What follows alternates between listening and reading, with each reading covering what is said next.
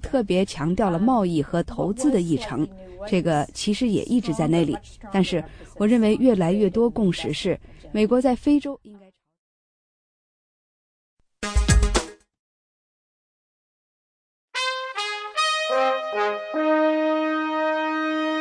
美国之音现在继续播送中文节目。节目内容是美国之音时事经纬。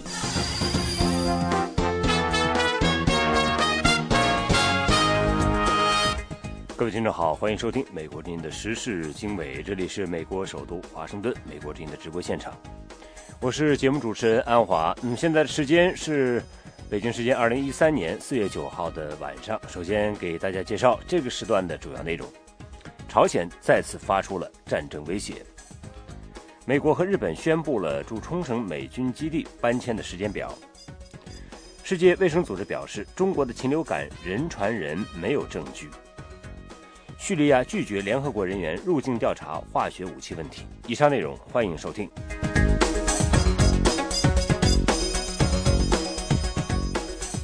美国之音时事经纬。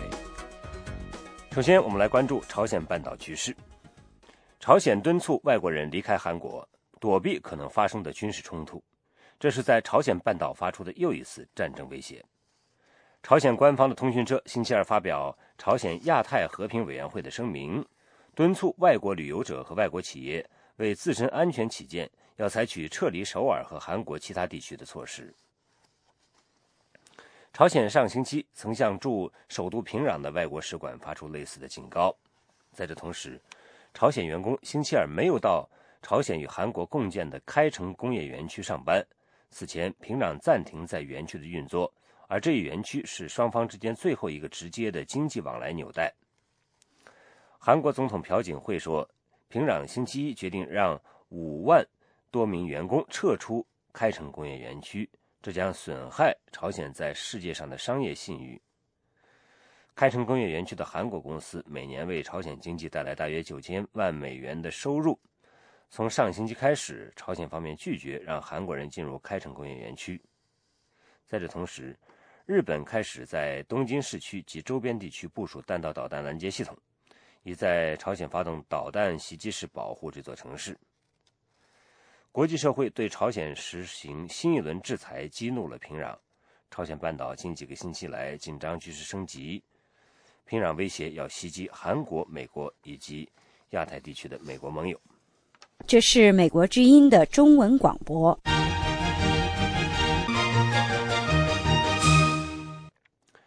联合国秘书长潘基文星期一在荷兰海牙说，平壤政府的进一步挑衅行为将是对联合国及整个国际社会的直接挑战。在这同时，美国政府说已经注意到中国国家主席习近平最近的谈话，但是不评论所指为何。此外呢，美韩已经对朝鲜的可能挑衅做好了准备。下面是记者张荣霞的报道。联合国秘书长潘基文4月11号将访问白宫椭圆形办公室，并且和美国总统奥巴马举行会谈。有报道引用韩国官员的消息指出，朝鲜近期可能进行第4次核试验。潘基文对此表示，他看到了相关的报道，但不知道具体细节。潘基文呼吁朝鲜避免采取进一步的挑衅措施。他说I have been repeatedly urging DPRK to refrain from taking any further provocative measures. This is provocative measures. If they do again, in violation. 我再三敦促朝鲜避免采取任何进一步的挑衅措施。如果朝鲜进行第4次核试验，就是对联合国安全理事会第2049号决议案的挑衅。平壤政府不能走上这条路，对抗挑战安理会的权威，并且直接挑战整个国际社会。我诚挚希望朝鲜能够遵守安理会所有相关的决议案。这是国际社会，包括我自己在内，对平壤政府的紧迫严肃呼吁。潘基文非常担忧朝鲜半岛越来越升高的紧张局势。他说，朝鲜领导人金正恩的煽动性言辞让局势越来越离谱。与此同时，美国政府表示已经注意到中国国家主席习近平最近发言指出，任何国家都不可以为了一己私利，把一个地区甚至整个世界推入混乱之中。习近平的这番话被西方媒体广泛解读为对朝鲜的批评。不过，尽管媒体一再追问，国务院代理发言人文特雷4月8号在例行记者会当中拒绝评论习近平口中的这个国家所指为何。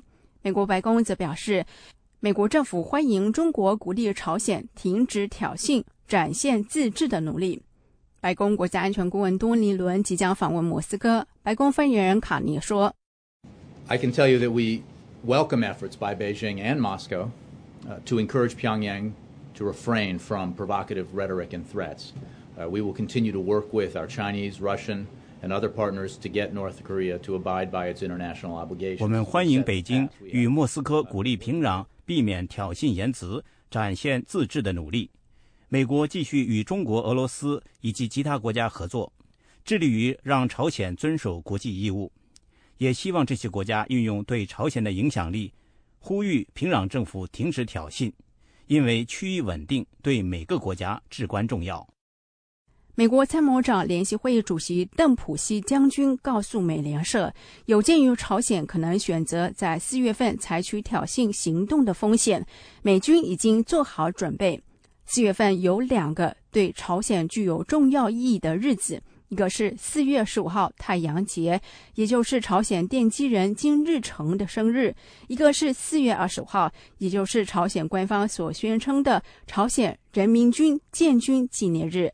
此外，原本计划这个星期返回华盛顿出席国会听证会的驻韩美军最高指挥官瑟曼将留在首尔，以应付朝鲜的可能挑衅举动。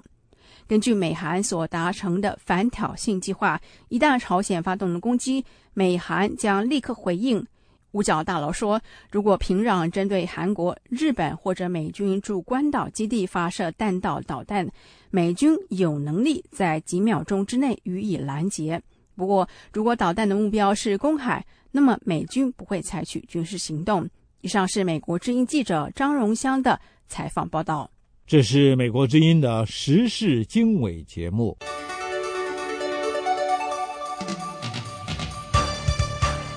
美国之音时事经纬，中国外交部呢就习近平关于朝鲜半岛的言论发表进一步评论。习近平星期天在海南博鳌论坛上说的话被西方媒体解读为是对朝鲜的批评。下面是记者桑特的报道。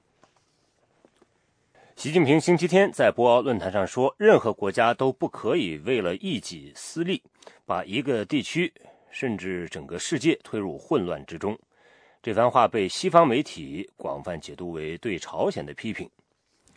星期一，当有记者问到习近平这番话是否指的是朝鲜的时候，中国外交部发言人洪磊答复说，习近平的讲话呢，指的是整个亚太地区的安全。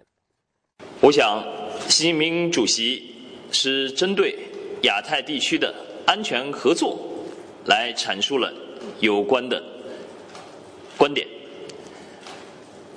习近平主席强调，国际社会应该倡导综合安全、共同安全和合作安全，使我们的地球村成为共谋发展的大舞台，而不是相互角力的竞技场。各国交往频繁，磕磕碰碰在所难免。中方呼吁和主张，各方应该坚持通过对话协商与和平谈判，妥善地解决矛盾分歧，维护相互关系的发展大局，从而共同地维护亚太地区和平发展的大好形势。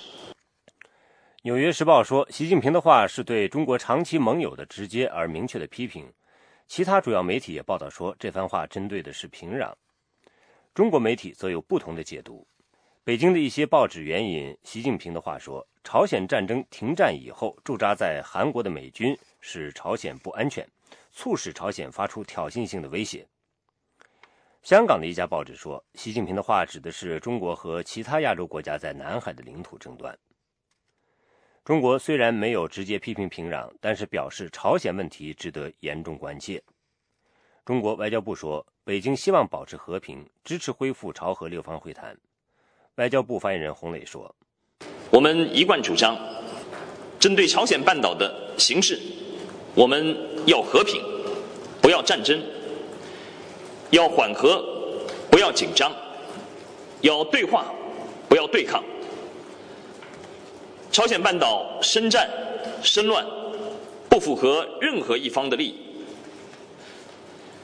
中方始终致力于维护东北亚地区的和平稳定和半岛的和平稳定，致力于实现半岛的无核化，为此做出了不懈的努力。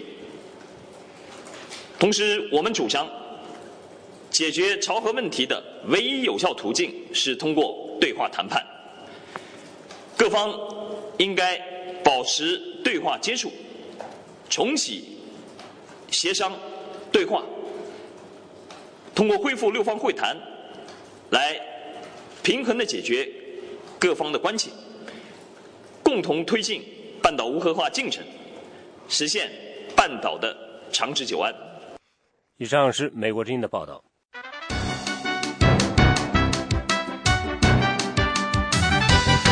这是美国之音的中文广播。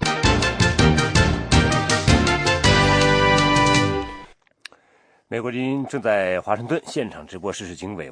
下面呢，我们来了解美国和日本政府呢，现在宣布了驻冲绳的美军基地搬迁计划的行动路线图和时间表，而且两国官员称，这是双方在这项艰巨的搬迁工程中取得的重大进展。下面来听记者李宝的报道。日本首相安倍和美国驻日大使约翰罗斯4月5号星期五在东京宣布，两国政府就驻冲绳美军基地搬迁计划的具体实施达成协议。安倍首相在宣布这一协议时说，他终于看到了两国在共同履行对冲绳的责任方面向前迈进的迹象。约翰罗斯大使也称，这是驻冲绳美军基地搬迁计划中的一个重要事件。这个事件对驻冲绳美军基地减轻对当地的影响，对保持我们基地的可持续性，对保护地区和平与安全，以及对保卫日本安全都具有重要意义。美国国防部长哈格尔也在同一天发表声明，称美日两国在确保美国在亚洲驻军的实力，同时减少对冲绳岛的影响的努力当中，取得了一个富有里程碑意义的新进展。根据美国国防部新公布的美日冲绳基地整合计划，美军最快在今明2年将3个军营驻地交还日本，另一个军营驻地预计在2019年退出。另外，两国还为8个基地或军营搬迁到冲绳岛其他位置制定了时间表，包括引起很大争议的普天间航空站将在2022年搬出人口稠密的冲绳县一叶湾市。五角大楼表示，按照这项行动计划，美军将把大约1000公顷的土地交还给当地。普天间航空站占地近500公顷，是美国在亚洲驻军的一个主要设施，但由于它紧挨着市中心，飞机频繁起落，给当地居民带来很大的困扰。多年来，它一直备受当地人的批评和抗议。1996年，两国政府初步决定将普天间航空站搬迁到冲绳岛北部人口稀少的名护市海岸，但是这一方案又遭到名护市当地居民的抗议。环保人士也加入了抗议的队伍，称当地海岸的生态环境会被破坏，因此这项搬迁计划一直被延误。美军在日本部署了47000名士兵，其中大部分驻守在冲绳岛。当地许多居民认为这对冲绳人不公平，要求美军撤出冲绳岛。美国已经宣布将数以千计的驻军从冲绳岛转移到关岛，但是日本和美国官员都认为，美军有必要继续在冲绳岛保持强大的军力，以便在必要时及时有效地对外来军事威胁作出回应。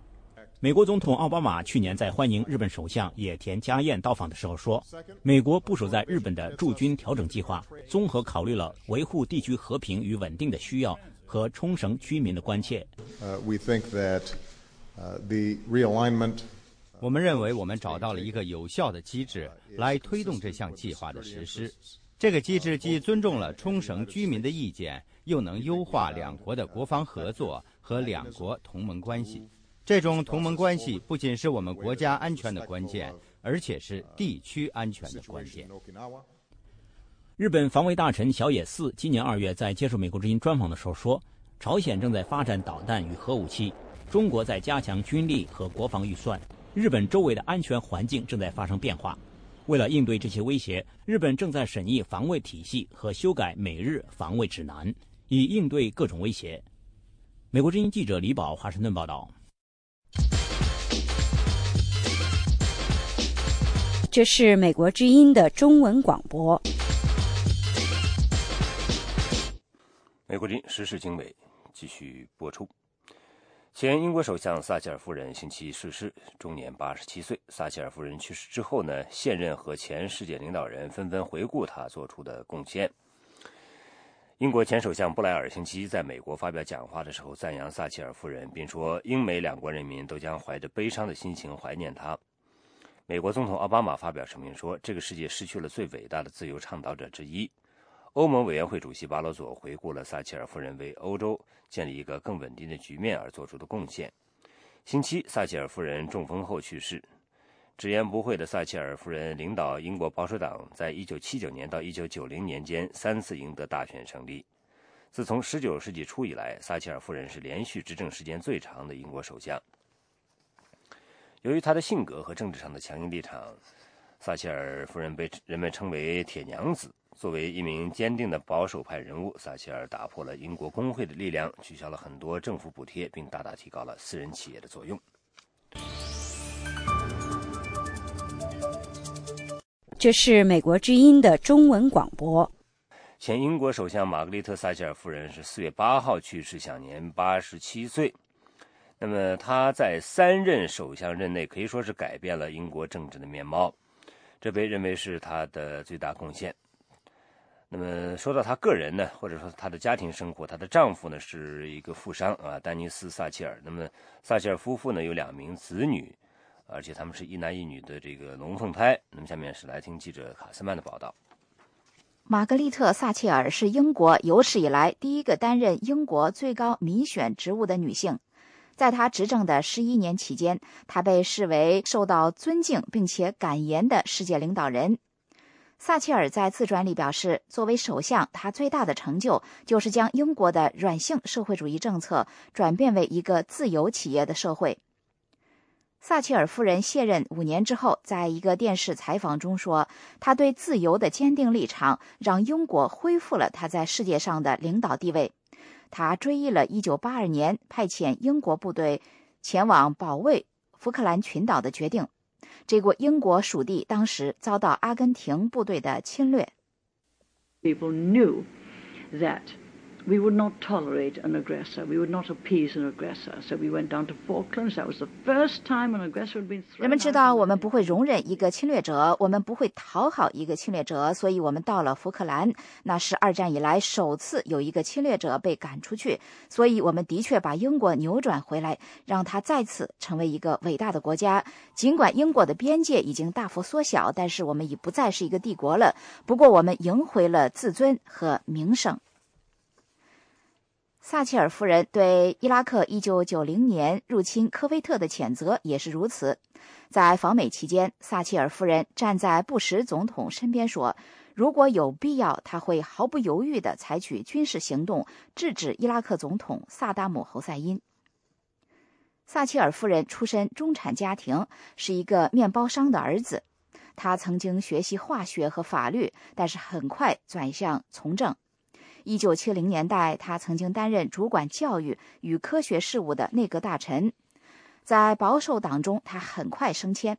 1975年成为英国议会反对党的领导人。1979年当选首相。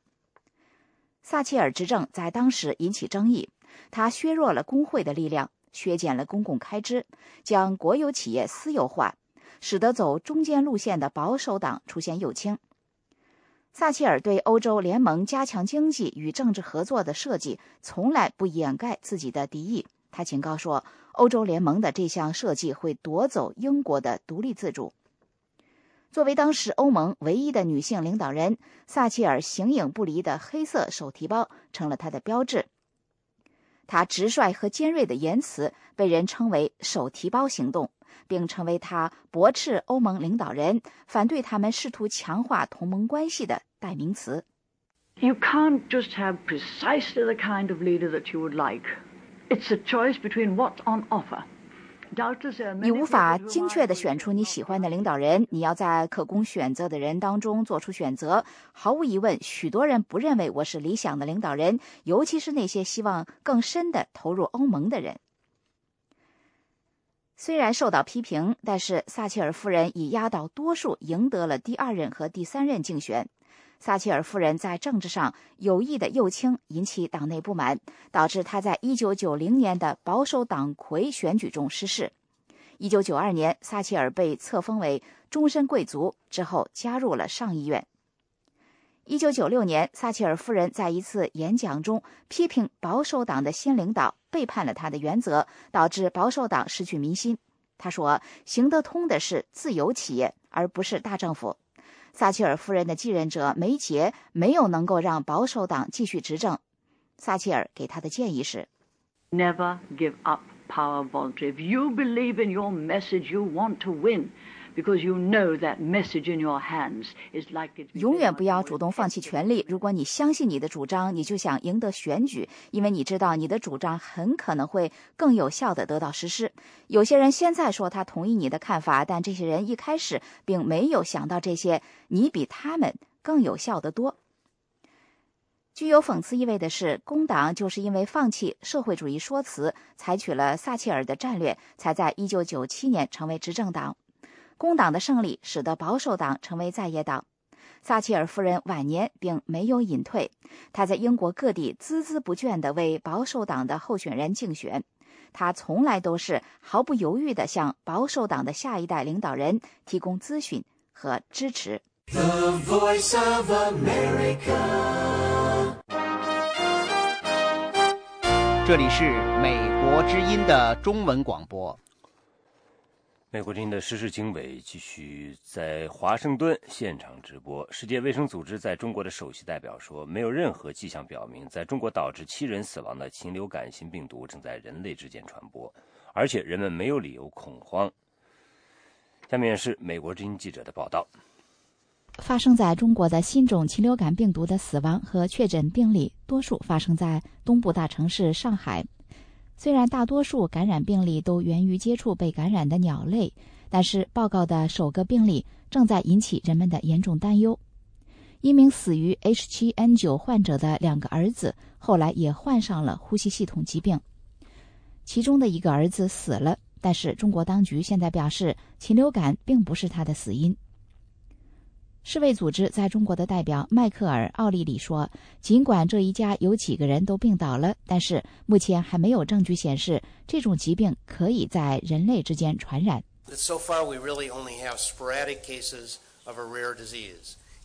奥利里说，到目前为止，我们的确只掌握某种罕见疾病的一些零星个案，也许情况一直会这样下去，所以现在还不应该做出过度反应或者感觉恐慌等等。出现的这些病例都是涉及个人健康和医疗问题的相对少数的严重情况，目前阶段还不能被视为普遍的公共健康问题。奥利里说，这种病毒还有很多需要了解的地方，因为这是新病毒，目前还无法预测它会如何发展。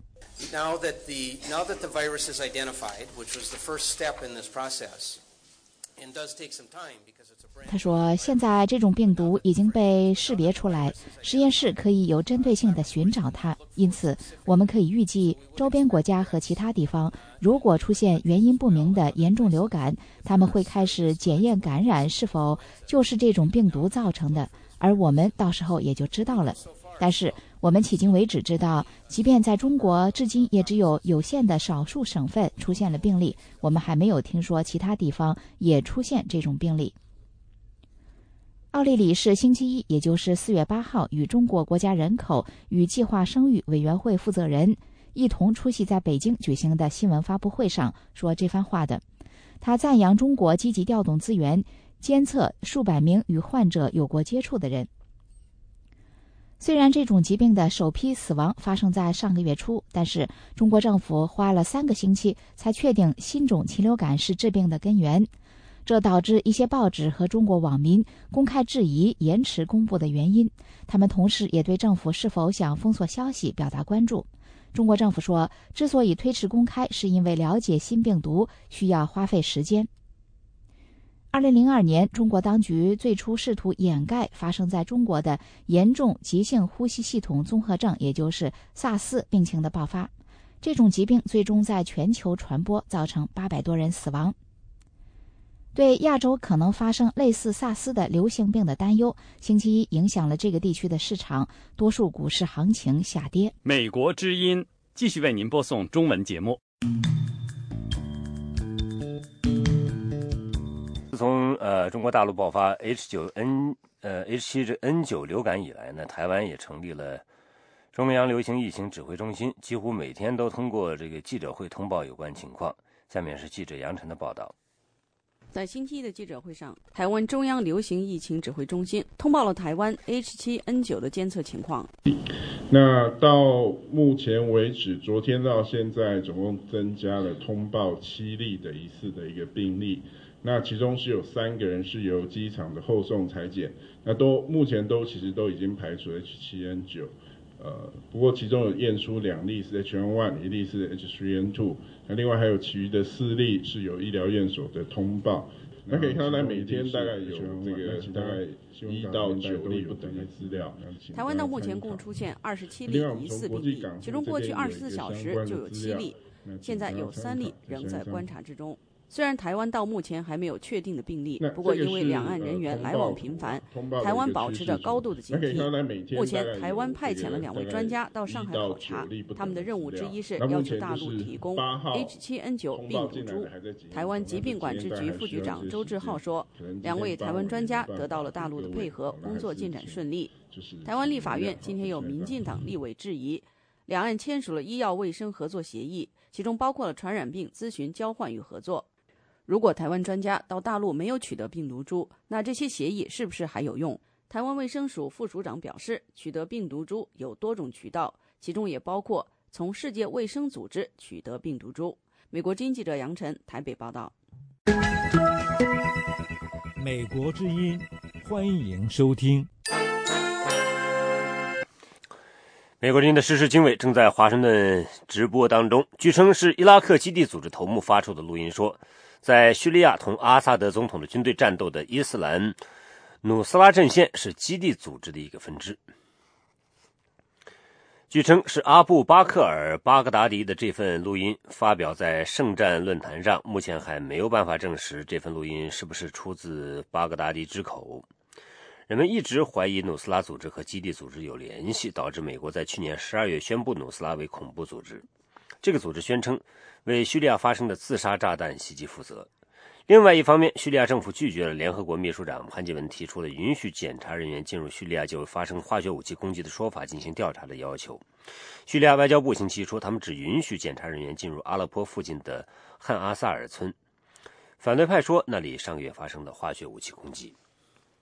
美国之音时事经纬，欢迎收听。下面呢，我们再把目光转向朝鲜半岛，那么看看那里的最新的局势。现在的消息说呢，受雇于开城联合工业园区的53000名朝鲜公务员星期二，也就是4月9号都没有去上班。这是朝鲜半岛南北双方仅存的唯一的合资的项目。就在前一天，一名朝鲜高级官员宣布暂停这个项目，指责韩国将联合园区变成了对抗场所。同时，朝鲜敦促外国人考虑在战争一旦爆发时赶紧离开韩国。下面是记者赫尔曼在首尔的报道。韩国总统朴槿惠在星期二举行的内阁会议上警告平壤，只要朝鲜终止开城联合工业园区的运作，世界上没有任何国家或者公司会在朝鲜投资。국제사회가 다 지켜보는 가운데 북한이 이런 식으로 국제 규범과 약속을 어기고 개성공단의 운영을 중단시키는。朴槿惠总统说，朝鲜的决定非常令人失望。他质问，对于朝鲜要求和解与援助，然后又制造危机的恶性循环，韩国究竟还要忍耐多久？目前仍然有400名韩方工厂的管理人员留在北部边境附近的园区内。由于朝方工人都没有上班，工业园区已经被迫停产。工厂业主协会负责人韩载全说，如果目前的局面继续下去，中小型企业将面临破产。개성공단 사태를 조속히 해결하기 위하여 범중소기업계 대표단을 구성하여 북측에 파견하기를 희망한다. 韩载全说，这个组织希望派遣一个代表团前往朝鲜，去讨论开城联合工业园区的命运。他还呼吁首尔与平壤举行会谈，想办法立即恢复园区的正常运作。朝鲜劳动党中央委员会主席金养健星期一视察这个2004年启动的联合工业园区之后，宣布平壤将重新评估这个项目是否应该继续下去的问题。金养健说，这将取决于首尔在今后几天的态度。没有外交关系的朝鲜半岛南北双方目前处在日益紧张的对峙状态。星期二，平壤一个政府团体朝鲜亚太和平委员会要求所有外国机构、企业和个人，包括在首尔和韩国其他地区的游客在内，为安全着想，提前采取庇护和疏散措施。조선반도에서 전쟁의 도화선에 불이 달리면 그것은 전면전으로서 우리의 무자비한 보복 성전으로 될 것이다. 전쟁이 터지는 경우一名电视播音员在播报这份声明的特别广告中说，战火一旦在朝鲜半岛点燃，这将是一场全面战争，是一场由朝鲜发动的毫不留情的神圣的报复之战。朝鲜不想看到在韩国的外国人成为战争的牺牲品。此前，朝鲜也向在该国首都的外交官发出了类似的通知，称4月10号之后不能保证外国人的安全。不过，在平壤的24个外交使团都没有关闭，也没有撤回侨民。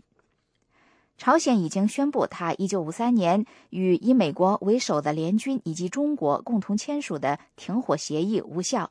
此后，他威胁要对美国本土和美国在太平洋地区的军事基地发动先发制人的核打击。平壤还宣布，北方与南方之间进入战争状态。美国之音，欢迎收听。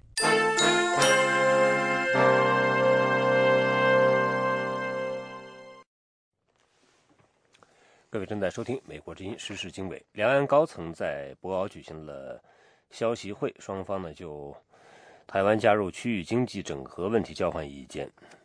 台湾朝野立委对消息会谈发表了不同看法。下面是特约记者张永泰在台北的报道。台湾前副总统萧万长日前在博鳌与中国国家主席习近平会面时表示，台湾不应该缺席亚太经济的整合，台湾的加入是资产而不是负债，希望大陆方面能做出合情合理的安排。习近平回应指出，两岸可以适时务实探讨经济共同发展、区域经济合作进程相衔接的可行途径，为两岸经济合作增添新的活力。他还表示，对台政策有其延续性，两岸应该共同推动和平发展。对于消息会的有关谈话，台湾执政的国民党立委罗淑蕾表示，台湾希望能加入以东盟为主的 RCEP 区域全面经济伙伴关系，并且和主要国家签署经济协议。我是觉得说，那个大陆的一些领导者应该要很现实的面对台湾真的一些问题啦。那个就现实状况来讲，那对台湾的一些经济的一些那个跟国际之间的一个合作的部分呢，不要有太多的那个阻挠。罗淑蕾委员还指出，两岸政治谈判的问题，中国施加的压力越来越大，台湾将如何因应，是马政府目前的重要课题。另一方面，在野的民进党立委蔡其昌表示，由两岸经济协议 ECFA 的经验来看，台湾要靠中国走入国际是一条不可行的路。过去马政府信誓旦旦的说，只要跟中国签了 ECFA 就可以加入包括跟新加坡的这个FTA， 包括跟美国的相关的谈判，以及包括东协。事实上ECFA 签到现在2-3年的时间了，我想我们连个鬼影子都没有看到。蔡其昌委员还说，如果中国在自由、民主、人权这些指标上无法改善的话，两岸的政治谈判将不可能展开。台湾前副总统萧万长在会中还表示，很珍惜过去5年两岸关系的发展。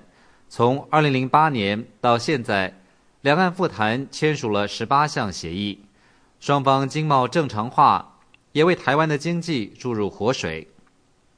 习近平还谈到，两岸同属一家人，两岸同胞应该精诚团结，共同实现中华民族伟大复兴的中国梦。此外，台湾总统马英九日前接受联合报专访时表示，两岸谈判应该循序渐进，政治谈判目前并不是人民最需要的。他重申，两岸交流的原则是先急后缓、先易后难和先精后正。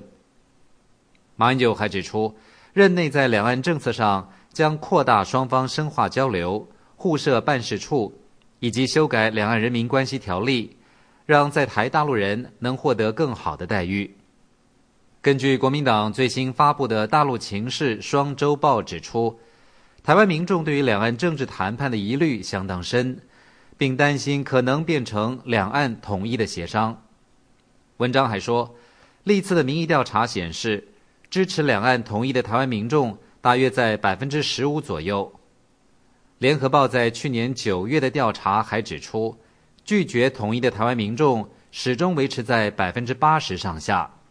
以上是美国之音特约记者张永泰从台北发来报道。美国之音时事经纬，欢迎收听。伊朗说，中部的亚兹德省的2个油矿和1个油精矿场呢已经开工生产。伊朗国家媒体星期二说，在油矿开采出的矿石将提炼为油精矿，然后可将油精矿加工提纯为核燃料。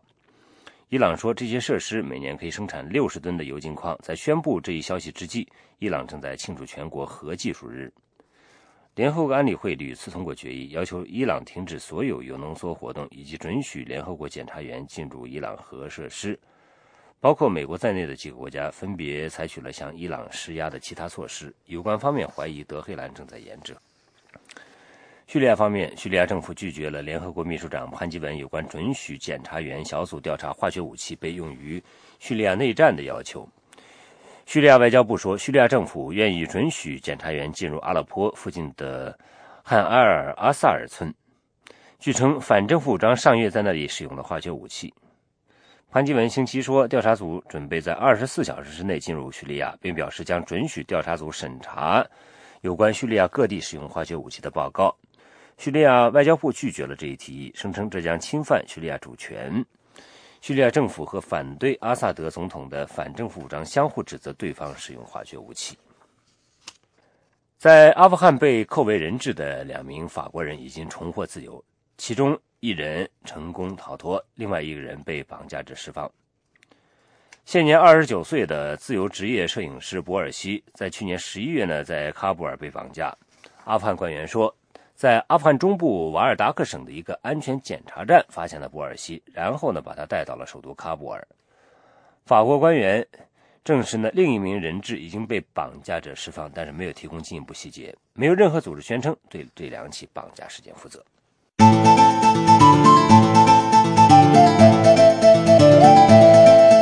这是美国之音的中文广播。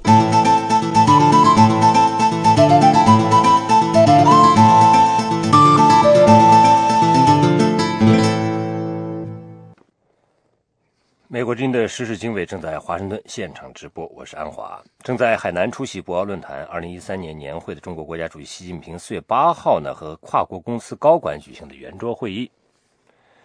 习近平承诺中国将保护外国公司的合法权益，他同时表示，中国改革开放的大门已经打开，现在和未来就都不会关上。下面是记者安华的报道。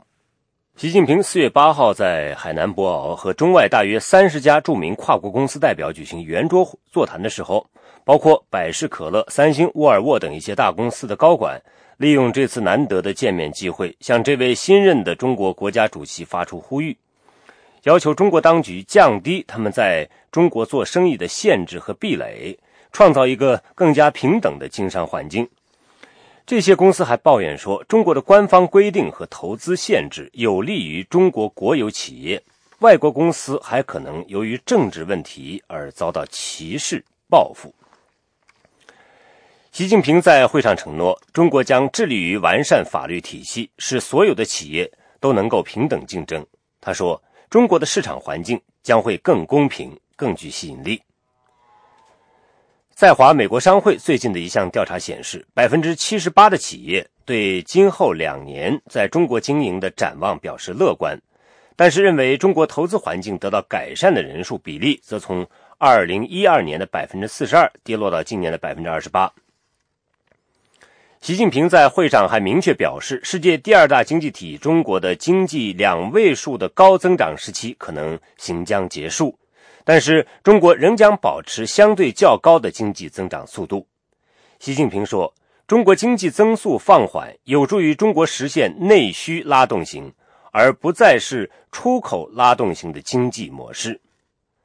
他表示，这并不意味着中国无法保持经济非常快速的增长，而是因为中国不希望经济的增速太快。美国之音时事经纬，欢迎收听。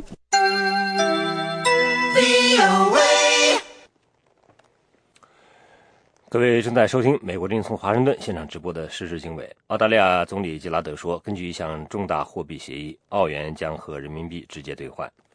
那么这个举动呢，是澳大利亚加强和北京迅速发展的这个经济关系的努力之一。下面是记者莫瑟尔从悉尼发来的报道。这项货币协议可以降低澳大利亚公司同中国做生意的成本，他们再也不需要把资金兑换成美元，然后再换成人民币。根据这项新的安排，澳大利亚元将在美元和日元之后成为直接和人民币兑换的第3大货币。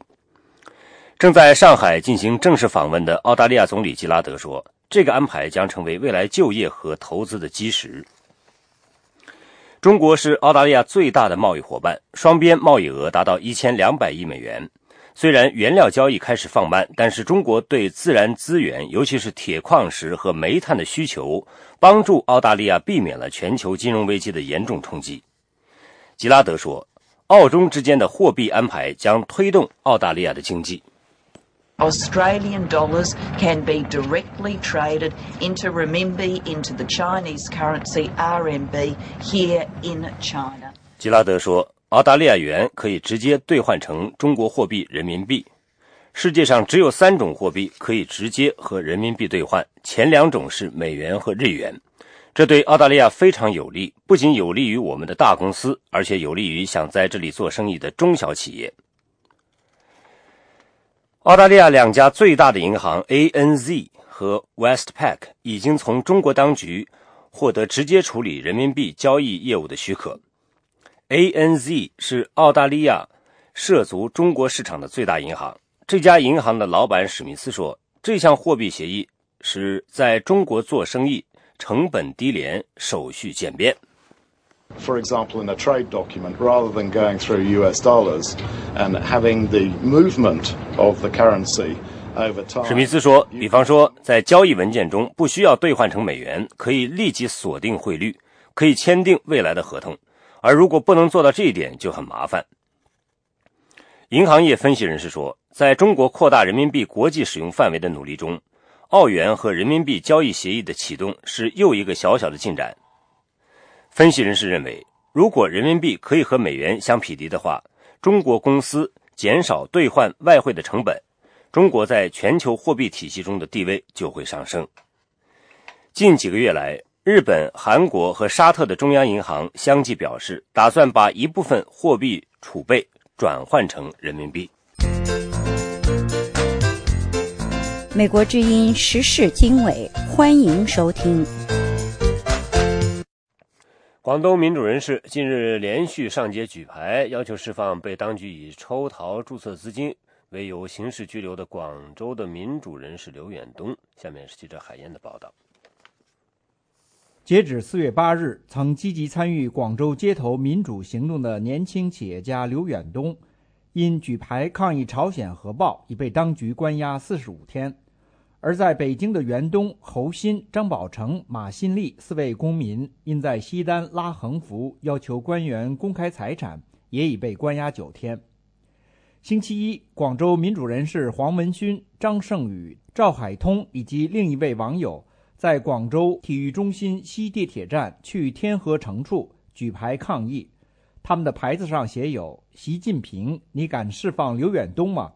你敢释放北平4君子吗？你敢停止政治迫害吗？你敢结束独裁专制吗？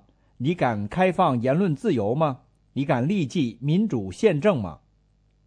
这4位民主人士举牌抗议的时间不是很长，随后他们把牌子放在地铁站内供行人观看，乘地铁离开，并在地铁里面边演讲边把印好的传单发给乘客。美国之音记者星期二上午拨打黄文勋、张胜宇和赵海通的手机，都无人接听。他们3人目前的情况不明，而他们的朋友估计情况可能不太好。另外，也在4月8日上午，广州民主人士郭春平和孙德胜到广州天河看守所，各自给刘远东存了100元。随后，他们又在天河看守所门前举起停止政治迫害，立即释放刘远东回家的牌子，声援刘远东。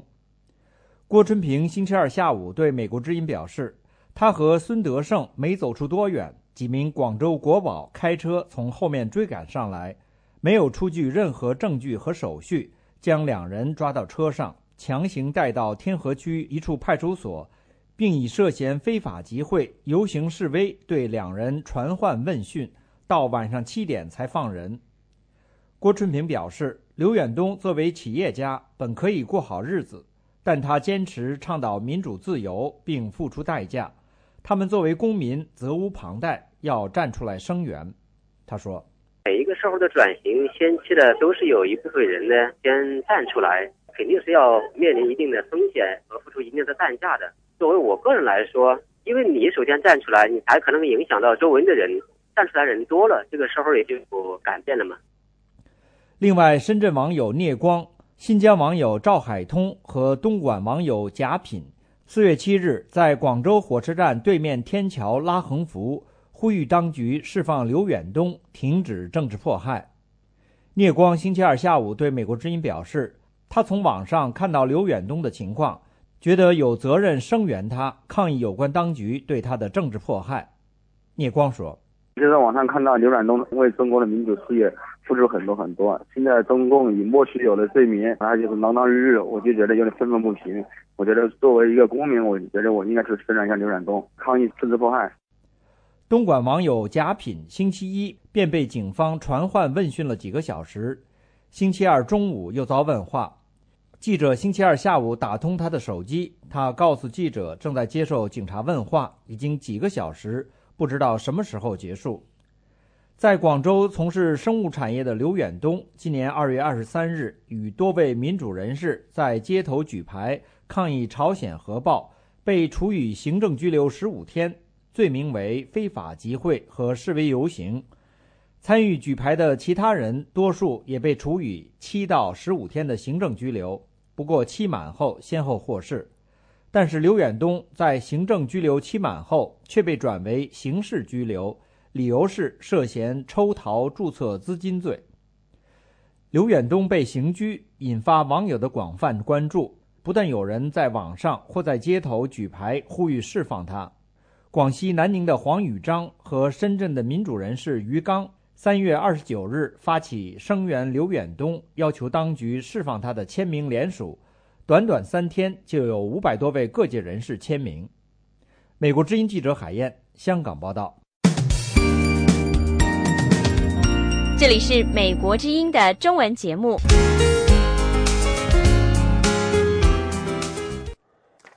各位正在收听的是美国之音在华盛顿呢现场直播的时事经纬。5名亲国民党的浙江民主人士清明节前不顾国保阻止，摆脱警方围追堵截，到宁波奉化溪口已故中华民国总统蒋介石故里凭吊扫墓。事后，活动发起人和组织者受到传唤。下面是记者叶冰的报道。中国泛蓝联盟浙江省召集人魏真灵对美国之音表示，他4月3号和娄宝生、谭凯以及2位女士一起计划清明节去蒋介石家乡的事情被国保监听。他事前曾被杭州市一位姓蔡的国保队长和一位姓何的国保人员警告不准前往，否则后果自负。魏真灵表示，他们没有理睬上述警告，依然去了，路上的确遭到了警方的追截。他说，我们开始去的时候是遇到了那个杭州市国保跟宁波市国保的那个追截，那么后来我们最终还是摆脱了他们的追截，然后我们就是说成功的到达了那个蒋公的故里溪口。魏真灵表示，他们在祭拜走访过程中被警方发现，不过仍然在10多名警方人员监视下祭扫了蒋介石母亲的墓园。45岁的魏真灵原是浙江青年报记者，因从事民主维权活动曾被劳教2年。他崇拜创建国民党和三民主义、领导辛亥革命的孙中山，同时对蒋介石、蒋经国的历史作用有高度评价，把他们称为伟人。魏真灵指出，至今仍被中共宣传定为国民党反动派和地主资产阶级代表人物的蒋介石先生，当年带领北伐军打败了割据中国的军阀，统一了中国，领导中国人民取得了抗日战争的胜利，并且坚决反共。虽然在国共内战中败给了毛泽东领导的中共，仍然应该承认蒋介石在北伐、抗日和反共方面做出的历史贡献，希望大陆民众认清历史真相。他说，我觉得作为我们中华民族的后人的话，我觉得作为蒋公是吧，他是一代伟人，而且又是在清明节这么一个重要的日子，我觉得我们有必要也有这个心愿啊，我觉得应该去蒋公的故里进行扫墓。一方面也就是我们刚才讲，我那天讲到的，就是说一方面也是希望我们中国能够统一，是这样。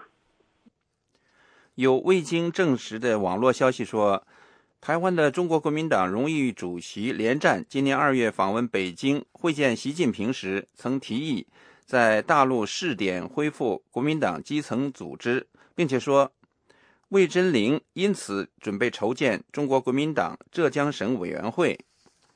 中国泛蓝联盟浙江省负责人魏真灵表示，杭州市国保人员星期日就到蒋介石故里一事传唤他时，重点问了筹建国民党组织的事，并且做了笔录。他说，那天去了那个蒋公的这个故里啊，那么他就认为就是说这个活动是谁组织的啊，是不是这样？还有一个第二个事情呢，他问我们就是说，在网上不是有这个消息发出去嘛，就是他说我们想通过这个活动，这个祭扫墓的这个活动，想筹备那个中国国民党浙江省委员会这么一个事情。这2个问题吧，第一个问题呢，我承认我说这个活动是我组织的啊。那么第二个问题的话，我的回答是，我觉得目前成立中国国民党浙江省委员会条件还不成熟，所以这一点我也是想说明的一点。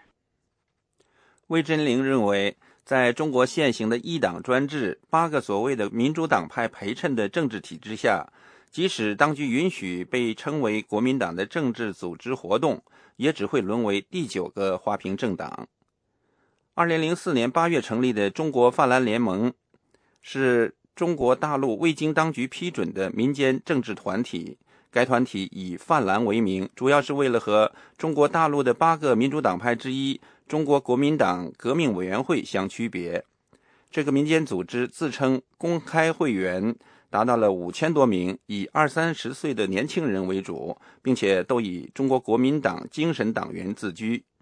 中国泛蓝联盟的网站在2011年9月28号开始就无法访问，该组织的创始人和一些重要成员经常受到当局监控和晋升。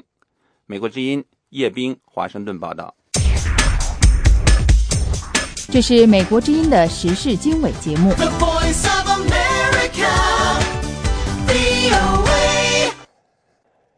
美国之音的时事经纬，下面我们来请大家收听这中美逐鹿非洲的第2集，美国重返非洲。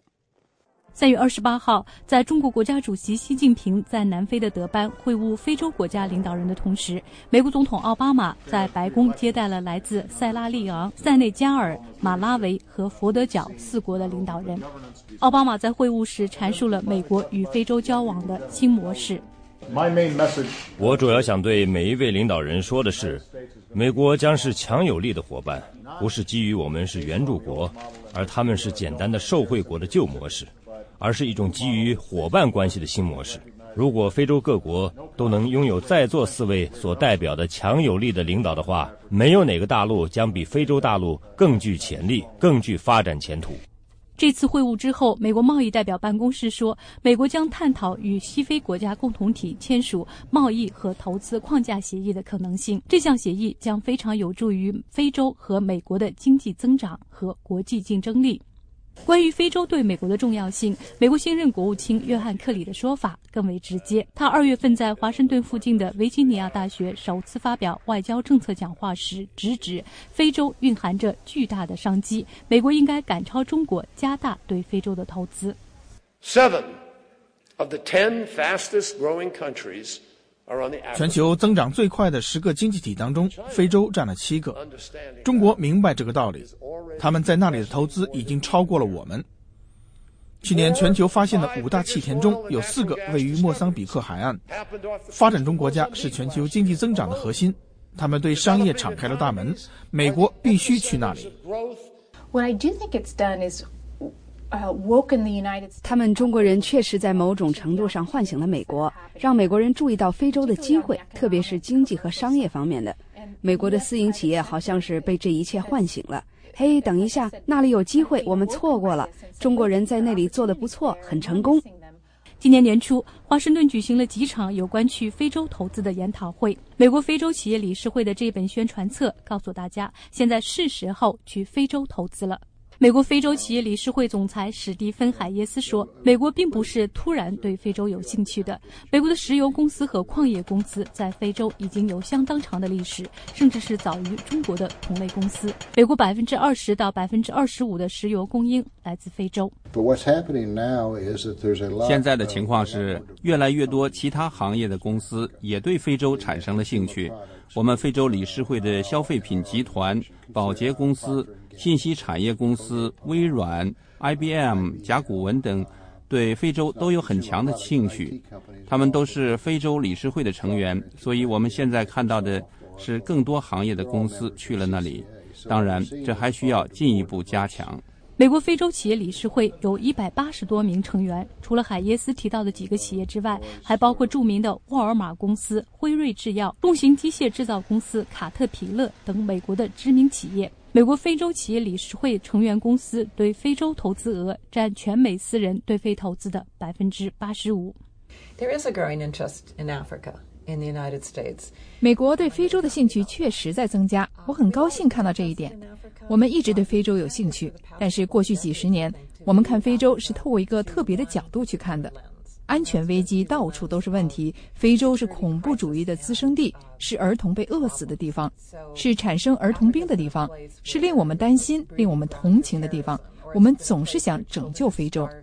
尽管如此，作为美国第一位非洲裔总统的奥巴马，在第一任期内并没有像他的前任小布什总统那样给予非洲大陆足够的热情。2009年，奥巴马访问加纳，这是他第一任期内的唯一一次对非洲大陆的访问。相比之下，中国前国家主席胡锦涛曾先后7次访问非洲。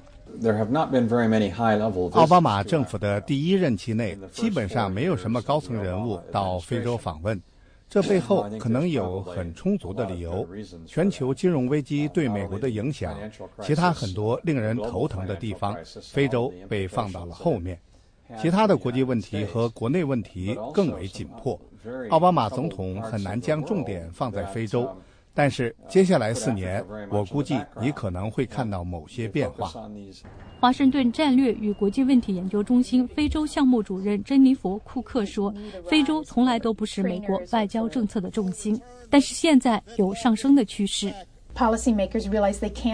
美国的政策制定者意识到，这已经是不能再被忽视了的地区了。